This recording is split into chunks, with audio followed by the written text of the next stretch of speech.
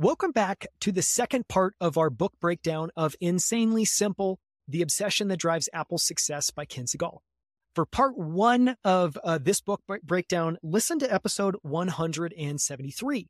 This is episode 174. And again, as a quick reminder, if you want to find all of the notes, highlights, and takeaways from this book, you can find those at outlieracademy.com/insanely simple. We've got a prolific amount of notes from the book, 35 pages when printed. I highly encourage you to go check it out.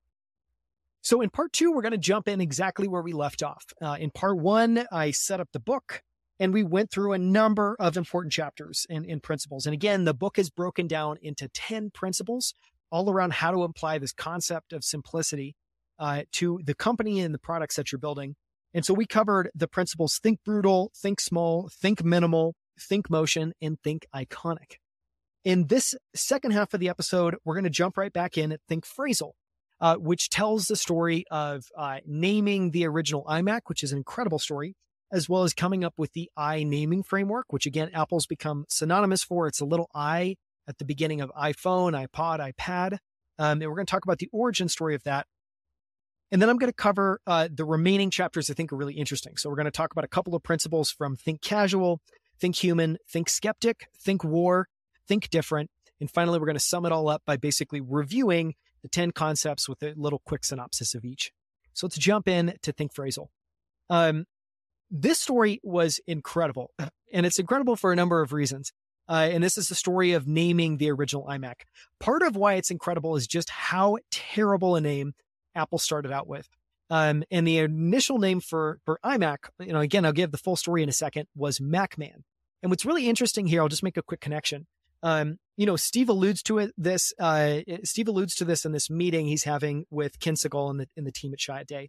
But MacMan came from Phil Schiller. And, I think how to understand why Steve liked this name is, Steve has a couple of heroes in his life. One of them was the founder of Polaroid. Another was Henry Ford. And another was Akito Morita, who was the co-founder of Sony. And, Sony came out with the Walkman, which was obviously a source of some inspiration. Steve alludes to that in a second. But I think it's just interesting. It's interesting because I think a lot of the ideas that Steve became famous for pushing forward. One was that Apple was building at the intersection of technology and kind of humanity, or technology and the arts. That concept came from the founder of Polaroid, and Steve Jobs basically recognized it, adopted it, and pushed it forward and applied it at Apple. And the reason I call that out is, I think something that gets missed about Steve is I think a lot of people have a view that Steve was just this amazing genius, and he was. But Steve also spent an enormous amount of time learning from the best entrepreneurs that came before him and taking on a lot of their ideas. And so I think it's just interesting kind of context, interesting bit of color to come into the story with. So this is the story of how they arrived at the name the iMac. Just going to jump right into the text. Incredibly enough, it all started by trying to beat the name Steve originally gave the iMac, MacMan. We already have a name we like a lot, but I wanted to see if you guys can beat it, said Steve. The name is MacMan. While that frightening name is banging around in your head, I'd like you to think for a moment about the art of product naming. Because of all of the things in this world that cry out for simplicity, product naming probably contains the most glaring examples of right and wrong. Phil Schiller, Apple's worldwide marketing manager, was in the room, and Steve revealed that MacMan was Phil's contribution. I think it's sort of reminiscent of Sony, said Steve, referring, of course, to Sony's legendary Walkman line of personal music players. But I have to tell you, I don't mind a little rub-off from Sony. They're a famous consumer company, and if MacMan seems like a Sony kind of consumer product, that might be a good thing. Before we left the premises, Steve threw out some guidelines for our naming development. First of all, you have to know it's Mac. So I think it has to have the word Mac in it. This was priority number one. Because looks aside, it was a Mac through and through, running all the same software.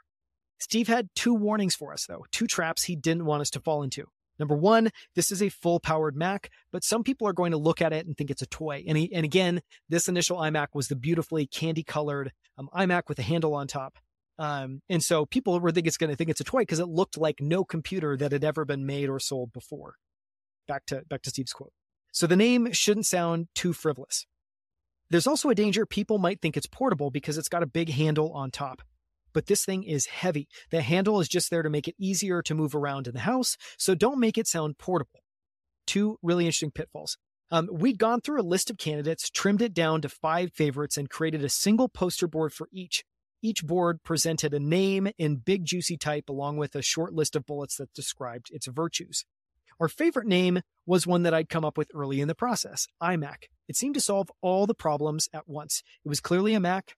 The I conveyed that this Mac was was designed to get onto the internet, which is fascinating. Just an aside for a second, I think it's incredible that, I think we give Apple a lot of credit for I, and, I could stand for innovation and all these things, but I literally just stood for it could access the internet, which was relevant then, is no longer relevant, and yet the I naming framework still works so well. Back into the text. It was also a perfectly succinct name, just a single letter to the word Mac. It didn't sound like a toy, and it didn't sound portable. We'd gone through a long list of candidates, trimmed it down to 5 favorites, and we're ready to review it with Steve. Using the word Mac in the product name was more of a revolution than you might realize. At that time, Macintosh had yet to be shortened to the colloquial Mac in the name of any Apple computer. For simplicity and minimalism, iMac seemed to be perfect.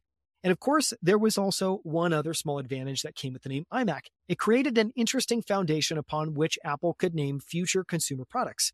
Maybe, possibly, somehow, sometime, Apple could see a fit to create another i product. A week later, we generated another batch of names. We threw out all the previous names but left iMac in the mix, despite the fact that Steve had used the hate word. In this presentation, and I love this, I relied on a philosophy I learned a long time ago from a wise man in advertising. It was, as long as you've got new ideas to share, you are free to represent the old ones. Now they're back in Cupertino for presentation number 2. I walked Steve through the new names first. After I'd gone through the new list, he still didn't like any. Then that's when I pulled out iMac again and told him we still had a lot of heart for that one. Steve gave it the courtesy of a fresh look. Well, I don't hate it this week, he said, but I still don't love it. Now we've only got a couple of days left, and I still think MacMan is the best name we have.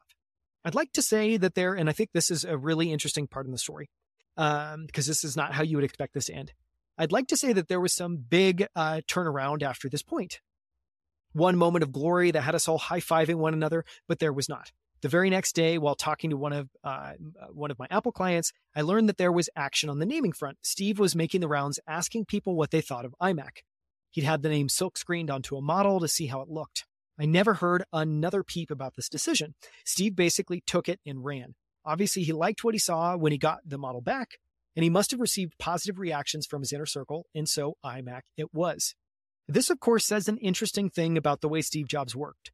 He had an opinion, a very strong opinion. The kind of opinion that might knock you over and kick you a few times, but that's not to say he wasn't reasonable and wouldn't ultimately change his mind if confronted with heartfelt opinions presented with passion. This was a key moment for Apple, when its love of simplicity won the day and set it on a course it follows to this very day.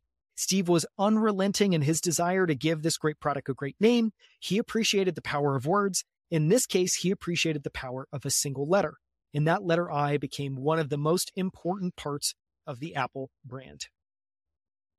So it's a really interesting story. And I mean, a couple of things that strike me. Number one, Steve going around and making the rounds to ask other people's opinions. This is very common among some of the best leaders. I think Satya Nadella at Microsoft gets a lot of praise for this today, where a lot of teammates will basically share a similar story that he'll, come to them out of the blue, ask to spend 45 minutes or an hour with them and just ask them their opinions about the company.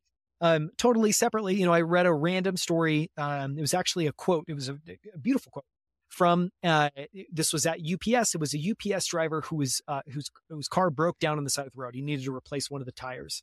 And, the UPS founder actually came, noticed him on the side of the road, pulled over. Obviously the employee recognized him and was a little bit awestruck. And the founder helped him fix his tire and then said, "Hey, do you mind if I just grab 45 minutes of your time? I just want to ask you a few questions." And literally, I think the commonality in these conversations, what's so impressive is it's not about the founder or the CEO sitting down and sharing ideas. It's literally just asking questions and listening.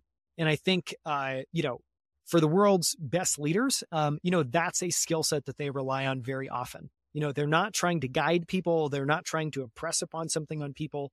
They see it as a core part of their job to just constantly go out, ask great questions, and listen to what their team has to say. And so I think it's just interesting in that Steve did that here. And, like obviously there's some mystery in how he ended up getting conviction. But, I love the approach of like, one, let's see what it looks like on the product. And let's also go and have a bunch of conversations and see if other people disagree with me. And if enough that I respect, I'm willing to change my opinion. So just a couple of ways that this like gets applied. I think a couple of interesting naming examples from Apple in ways that I think we can all apply. Beyond common sense, Apple's approach to naming embraces the concept of consistency. Its computers are all Macs all the time. iMac, Mac Pro, MacBook Pro, MacBook Air. The I identifies Apple's consumer devices and is always attached to a word that's descriptive of the product or product category. This is really interesting with iPhone, in just recognizing that in many ways it's a very Apple name. It's a very ownable name in that it's iPhone. But the majority of the name is just phone, which in many ways is a huge letdown. But the reason it works, and this is what I appreciated here, is, many times simplicity shows up as common sense. And, this is why common sense is often something you should listen to. And here, yes, you could get more clever than iPhone, but what are you really trying to communicate? You're trying to communicate this is an Apple product. Well, great. You put the I in front of it and it does that. And you're trying to communicate what category consumers should fit this product into. And in many ways, what category you're trying to disrupt. And so I just love this idea. iPod is different, obviously, iPad is different. A pad is not, a category that people are familiar with, but I think iPhone is a really interesting example. Again, so the idea here, the I identifies Apple consumer devices and is always attached to a word that's descriptive of the product or product category. It's an interesting observation. The naming structure across Apple's major product lines is easy for current and potential customers to understand. And every time you say the name of an Apple product, it's an Apple product. That's an incredibly powerful concept, as simple gets, but few companies manage to achieve that kind of branding power in their product names. Another example from iPhone. New models of iPhone have come out annually since 2007, but each and every one carries the same name. Modifiers exist to distinguish between models. So, a modifier would be 3GS, an iPhone 4, 4S, etc. But such references are used only when conversationally necessary. And I think this is really interesting. If you go and look at Apple's site, they will call the model of the phone at the top of the page. So say you're looking at iPhone 15. You're going to go see iPhone 15 page and it'll be used there. But after it's only useful. They only use it where it's relevant. So they'll use iPhone 15 when it's part of the purchase experience. They'll use iPhone 15 when it's part of the tech specs. They'll use iPhone 15 just to anchor and set up the page and the product. But if you look through the rest of the copy, it just is always iPhone. And again, people will say, I'll look it up on my iPhone, but rarely I'll look it up on my iPhone 4. And so just this idea of like, Apple does have modifiers, but the reason it has modifiers is for identification purposes. And then it drops it in most storytelling that they do and just uses the word iPhone. And I think it's just an interesting heuristic. You can think about how you might be able to apply that. Then he gives one more example here about the iPod. With several distinctive shapes, iPod has its own naming story. Obviously, iPod's a little less relevant now than it was when this book was published, but it's still an interesting example, I think. Unlike the different models of iPhone, which all have a similar use, the different models of iPod have very different uses. There's iPod Touch for an iPhone-like experience with email and apps, iPod Nano for full-featured portability, and iPod Shuffle, featherweight, screenless, and ideal for working out. But even with distinct names for different models, iPod naming is based in common sense, with monikers that are descriptive of each model size or purpose. And all of this is relevant for Mac. When you think about MacBook Pro versus MacBook Air, really simple labels, but they communicate broadly what is different. Okay, back to this iPod example. There are no arcane number and letter schemes. There are simply Touch, Nano, and Shuffle. These names themselves have become part of the customer's vocabulary, single words that are easily remembered. Apple doesn't just keep naming simple for the sake of brand building. It keeps naming simple so it doesn't confuse the hell out of people. Apple is unrelenting about sending the message of simplicity to its customers. It does that with every product it creates and every word it chooses. So super interesting. It's a super interesting chapter. I mean, I appreciate I've had to go through this exercise now with tens of companies of helping them think through how to name their product. Or, when I was a part of Square, we had to go and we had, Square started out obviously building a reader and sort of like a a piece of software that merchants would use to check out customers. But over time, we suddenly needed to differentiate between the different types of software that we had and the different types of products that we had.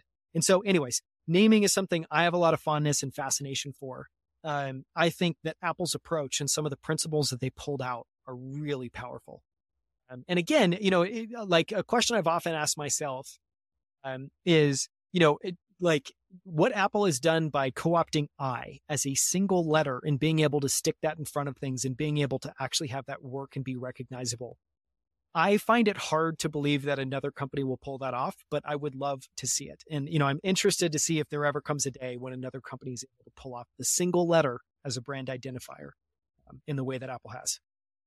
Okay, we're going to breeze through a couple of chapters here. These are chapters I didn't love the majority of what was in them, but there are some ideas that are just too good not to share. And again, why do I do this? I want to go through these books, break them down so that I retain for myself the best ideas from them. And so I can share with all of you, the like 50%, 30% of the book that really, truly matters. And the way that I think about that, honestly, is like, what ideas do I want to continually surface and come back to again and again and again? And those are the things I want to pull from the book. One of the chapters I didn't love is Think Casual, but there's two ideas from it that really resonated with me. Simplicity is in a hurry. It wants to cut to the chase and concentrate on the important stuff. No insult to you and all the time you've spent preparing that convincing speech, but much of what you're about to say is likely superfluous. And many people incorrectly assume that by increasing the word count, they will demonstrate their smarts, when the opposite is almost always closer to reality. Those who know how to communicate with brevity are the ones who come across as smarter and are more appreciated by executives who value their time. I would also say, if you go and look at Apple's communication style, simplicity is definitely a hallmark. And what I mean by that is, Apple does not have, there's very few Apple pages you can go to, and it's like so sparse, you don't know what's going on. So Apple always manages to achieve this like perfect copy length. And it uses these very, kind of like advertising age-old standards where a lot of how it communicates is a simple headline and occasionally a subhead. And they'll do this really interesting thing where the headline and subhead are meant to be paired and they play off of one another. And occasionally an expansive, paragraph might go underneath it. And by paragraph, I mean probably 2 or 3 sentences. And, what's interesting about brevity, just really quickly, is brevity is another example of it being harder. Being able to take a paragraph and pare it down to a single sentence actually requires a lot of time, energy, and effort if you're trying to keep the essence of what's there. And I would say what's fascinating to me, having worked on Apple's team, having worked with Apple's copywriters, is it is an extreme challenge to try to be brief, clear, and compelling, meaning like, what Apple tries to achieve. And actually there was, a period in time where I think Apple leaned into this much more, and they've moved away from this. But there was a period in time where like all of Apple's headlines were biting and witty and funny and, just like striking. And so to be able to have short copy that's striking is very, very, very hard. And so Think Casual here is just this idea of like, communicate simply, communicate clearly, communicate in a way that's as short and succinct as humanly possible. Another chapter is on thinking human. Thought this was interesting, just some interesting ideas here. The technology that drives Apple's devices is incredibly complex. One with technical expertise could write dissertations describing how these simple devices do what they do. But Apple never will. It prefers to speak in more human terms. Apple didn't describe the original iPod as a 6.5-ounce music player with a 5-gigabyte drive. It simply said 1,000 songs in your pocket. This is the way human beings communicate, so this is the way Apple communicates. Human speak is a hallmark of simplicity. It's the recognition that the best way to communicate with people is to put things in human terms and use the words that people use in everyday conversation. This human way of speaking became Apple's trademark at the very beginning, despite the fact that Apple's products were pure technology assemblages of circuit boards and buttons and enclosures. Apple made it clear that they were made for ordinary people who wanted to do extraordinary things. It took something that was inherently complicated and turned it into something that was wonderfully simple. Even during stages in its past when Apple rarely used imagery of human beings, it was widely regarded as the most human technology company on earth. Its humanity was achieved primarily through intelligent wit. Here, we must give credit to former Chiat creative director Steve Hayden, who led the charge on the original Macintosh. Students of advertising would do well to go back and read the ads Hayden wrote in the early days of Macintosh. He gave Apple a voice that was distinct, simple, and seemingly clear. And here, I haven't put any of this in the book breakdown. Again, you can find that at outlieracademy.com/insanely simple, but I should. And so I did a bit of research here. You can go and find online. And this is way back in like I want to say the 80s, maybe the late 70s. And look at, some of these guides, and advertising was a very different age of advertising then that Steve Hayden put together. But I would encourage you to just go and look at, I would encourage you to go and look back at, like original or Apple's materials from the late 70s and 80s, because what's compelling to me is there was just as much time, energy, and effort put into simplicity, put into talking directly to customers, put into describing their technology simply and describing it emotionally as opposed to leaning into technical specifications. Like there's a clear through line, I think, that's really impressive. Okay, moving on. Out of that rabbit hole. Apple isn't interested in ideas that try to please everyone. Those are ideas that end up stripped of their character, feeling calculated, and worst of all, less human. Talk a little bit about, so there's a chapter, again, just a few ideas that I liked from it called Think Skeptic. And one of them was just around standing up for details. And this is a rabbit hole. If you're interested, you could go search much more. I'll give a little bit of commentary, but it's about the unboxing experience and why this is so important. People often talk about the unboxing experience that comes with buying an Apple product. YouTube has countless videos documenting step by step and piece by piece the opening of an Apple product box. To the outsider, this is simply another example of Apple fanboyism. It's just a box, right? To Apple, a box is hardly a box. The company takes incredible care to ensure that the entire customer experience is consistently first quality. And that first moment when the customer is going through the packaging is a significant part of the experience. I'm going to pause here for a second and share a little bit of commentary. When I was on Apple's creative team, there was literally an entire team dedicated to packaging. It was a packaging team. There are a couple things that are really interesting. One, culturally, some of you may appreciate this, some of you might not. Apple derives a lot of inspiration for packaging from Japanese culture. I've been lucky enough. I spent a handful of weeks in Japan. It's a place that I deeply love. One of the weird random books that I got there is an entire book on traditional Japanese packaging. And so this is things like going to a farmer's market and say buying 5 onions, and the elaborate way that they would wrap these 5 onions beautifully, simply, functionally. It's like, it strikes everything. But a large part of Japanese culture is this like appreciation and craftsmanship in the tiniest of details. And that's something that Apple very clearly drew an enormous amount of inspiration from. And the unboxing experience is different. For Apple, they, and I think maybe to draw a little bit of a corollary, I think for many companies, when they think about product experience, they think, they tend to kind of like, they don't think about it in real time as a customer experiences it. And instead they think about it as like critical moments of like, okay, I'm designing a to-do list app. It's going to be really important about how you get set up. I care a lot about onboarding. It's going to be really important about what it's like to set, create your tasks. And so people kind of like put a spotlight on a couple of things that they think is important for a customer experience, and honestly, largely black out for the rest of the experience. It's not even on their radar.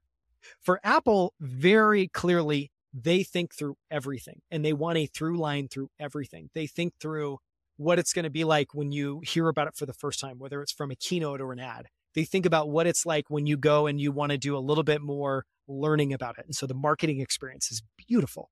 They think about the shopping experience. The amount of time, energy, and detail put into whether it's online shopping or going into a store is absurd. They put an enormous amount of time into setting up your Mac or setting up your iPhone, whether you're porting from another iPhone or another Mac or not. It's an incredible, beautiful experience. It's got animation. It's got sound design. It's got all the things. And so, of course, they're going to put that much attention into packaging, but it's also very bizarre and very rare. And if you're interested, I would just highly encourage you to go to Google search like Apple packaging design or Apple packaging design engineering. Because one of the things that I loved getting to work with that team a little bit is a lot of how they thought about packaging was through engineering, just meaning like what are most of our experiences with packaging? Packaging is shitty. It's made with the worst cardboard. It's either too difficult to open or it's too easy to open. The box comes dinged. It's unclear what I unbox first or second. Like I feel like opening a TV is a great example of this. You basically pull out this wad of shit with the TV and all the cables in it, and then you have to untether it. And so, Apple's products are meticulously built. They're engineered to be sturdy and rigid and feel valuable. They even, I remember reading an article a while ago about how Apple obsesses over, if you've ever, and I don't know if the latest iPhone boxes have these, but for a number of years, like a decade plus, the iPhone packaging, if you unboxed it, you could set the other half on top of the other half, and it was perfectly engineered. And then, it had such great quality control that you would be able to see the box slowly decompress as air slowly moved out of it, and it would settle and basically collapse on its own. Like, these are things that are very difficult to pull off that I think make a huge difference. And I'll just make one more point, which is, I've thought a lot about craftsmanship, and Apple's a great company that I think, to me, exemplifies craftsmanship. And the best definition I've been able to come up with for what craftsmanship is it's spending an absurd amount of time on what may seem like insignificant details, or an absurd amount of time on the quality of the overall experience. And, the amount of time Apple invests in everything, but especially packaging, is exactly that. This next piece, is about Apple's singular obsession, which is the customer experience. If there's one focus at Apple that transcends all others, it's the customer experience. The goal is to give the customer a consistently great experience throughout their entire relationship with Apple. From TV ad and website to shopping to unboxing to everyday use and repair and support, Apple aims to consistently deliver the same values and speak in the same tone. These were more just little ideas. There's a chapter called Think War that I didn't love, but there's two ideas, really just two sentences that I thought stood out. It must become your nature to never relent. It must become your nature to never relent. And every plan and every new idea needs to break through a layer of resistance. And, the second one is important in the context of, again, we've said that simplicity is hard to achieve. It's not easy to achieve. It requires more work to get to something that's simple. And, I think this quote, every new plan or every new idea needs to break through a layer of resistance. That's true, but it's also true that it needs to break through a layer of resistance to get to a simple outcome. I think it's just important to keep in mind. Again, simple is not easy. Simple is incredibly difficult, but simple is important because it's universally appealing. And I think, my thought on simplicity, directionally speaking, is that it's only becoming more and more and more valuable as we live in a world that, generally speaking, is filled with chaos and complexity. Okay, we're coming up on the last two chapters. One of them is about thinking different. And there's a couple of things I thought were really interesting. In an interview, Steve Jobs once said, "Sometimes when you innovate, you make mistakes. It's best to admit them quickly and get on with improving your other innovations." Steve Jobs was a firm believer in the concept of the brand bank. He believed that a company's brand works like a bank account. When the company does good things, such as launch a hit product or a great campaign, it makes deposits in the brand bank. When a company experiences setbacks like an embarrassing mouse or an overpriced computer, it's making a withdrawal. When there's a healthy balance in the brand bank, customers are willing to ride out the tough times. With a low balance, they might be tempted to cut and run. Having a high balance in the brand bank makes all the difference. And that's it. Those are, we went through most of, or at least most of the best ideas from the 10 different chapters. These are 10 principles of simplicity in the book, Insanely Simple. And where I wanted to try to end things was basically with a little bit of a synopsis. And it's all around this idea of like, okay, if this book is about simplicity, if what we've been talking about, hopefully you are as bought in as I am, that simplicity is important. It's rare, it's special, and it's a superpower if you can learn how to harness it. I think the book is really part trying to make that case and underscore all of the reasons why simplicity is important.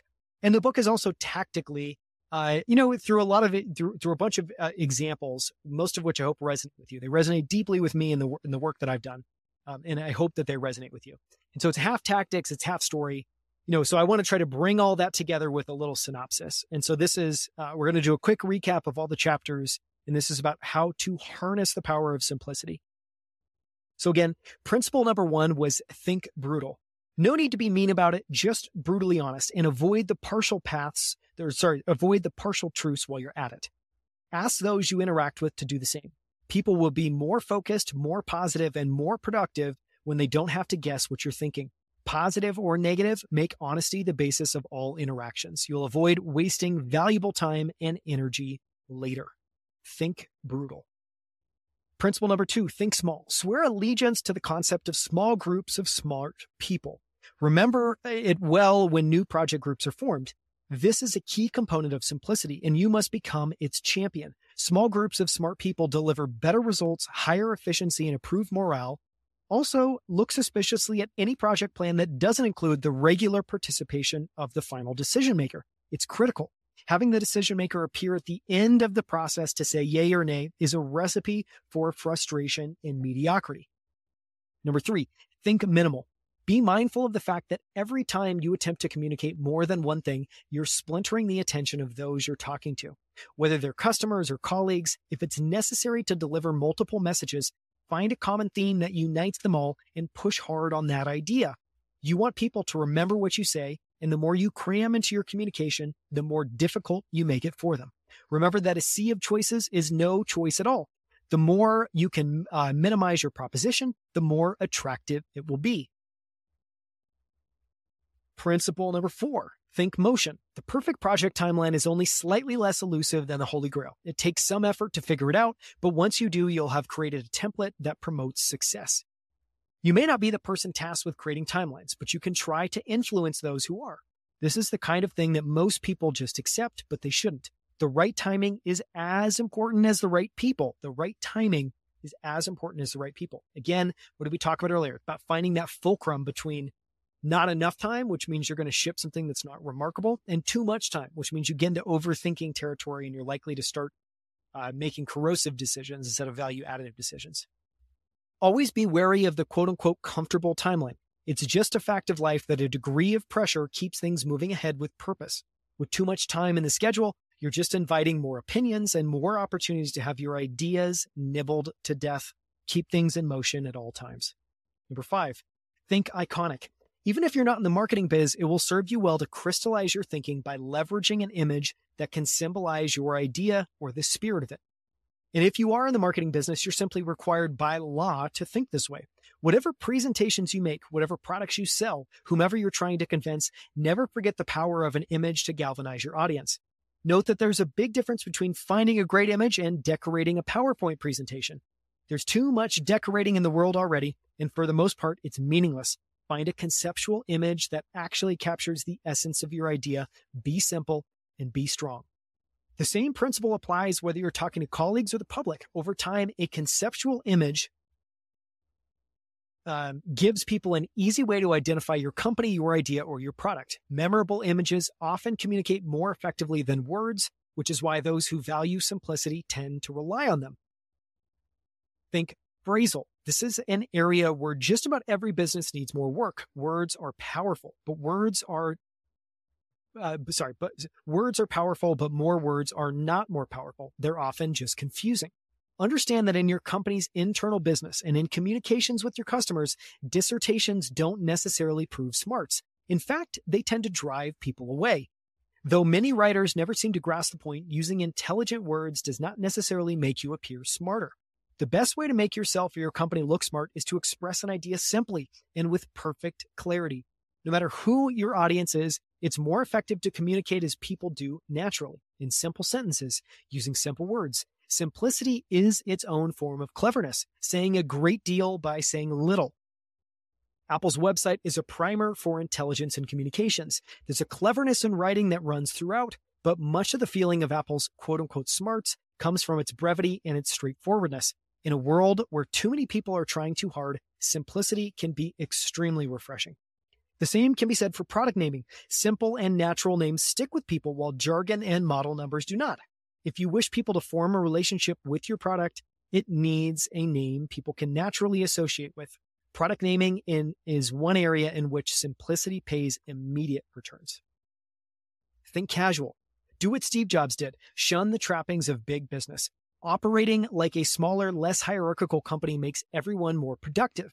and makes it more likely that you'll become a bigger business. Choreographed meetings and formalized presentations may transfer information to person, but they neither inspire nor bring a team closer together.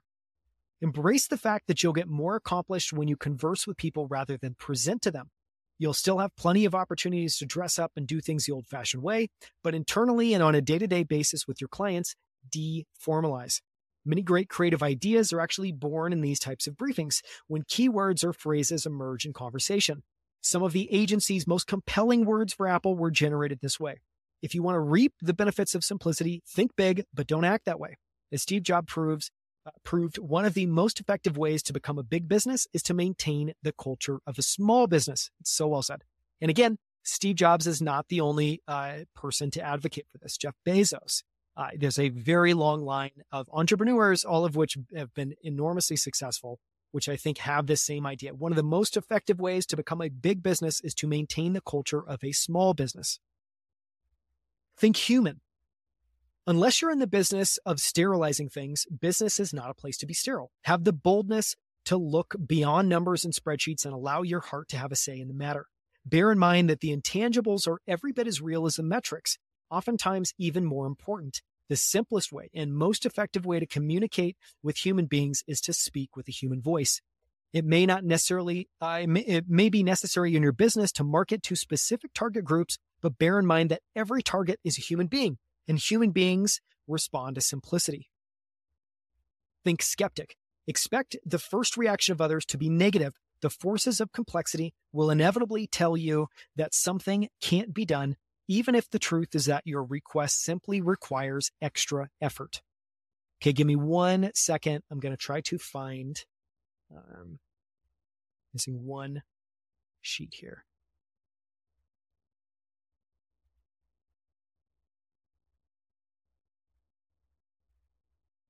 You'll probably achieve better results if you believe more in the talent of people to work miracles than in those who are quick to provide negative answers.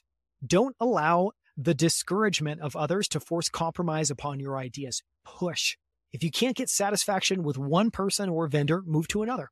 If there was one area in which Steve Jobs had a well-deserved reputation for being impossible, this was it. He was relentless about executing ideas and demanding that people perform.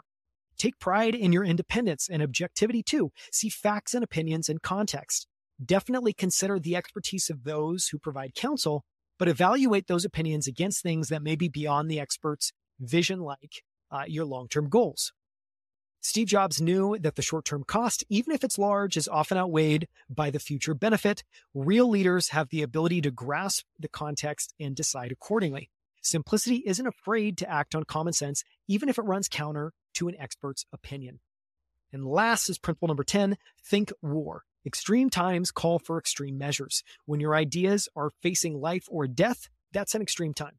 Like a soldier in battle, you can't afford to suffer even a single hit, so make sure you hit first. Pull out all the stops. Remember, when your idea's life is on the line, the last thing you want is a fair fight. Use every weapon available. If possible, grab the unfair advantage. And never forget what might well be your single most effective weapon, the passion you feel for your idea. Okay, that's a quick synopsis and recap of the 10 principles. Again, this has been an epic 2-part, went much longer than I thought it would, breakdown of Insanely Simple, The Obsession That Drives Apple's Success by Ken Segall. I highly encourage you to read the book. My book obviously is dog-eared. I've got a bunch of stickies on different pages. It's also just prolifically marked up like all of my books are. This is a great one. It's a keeper. And again, this is part of a series of breakdowns we're doing on Steve Jobs.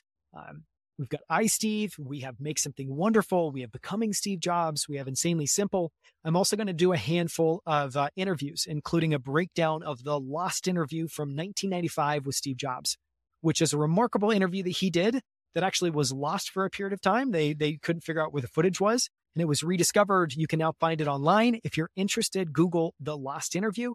I will be doing a breakdown of that soon as a short form episode. Thank you so much for listening. Again, this was episode 174. I highly encourage you to go browse through all of our notes, highlights, and more at outlieracademy.com/insanely simple. Thank you so much for listening.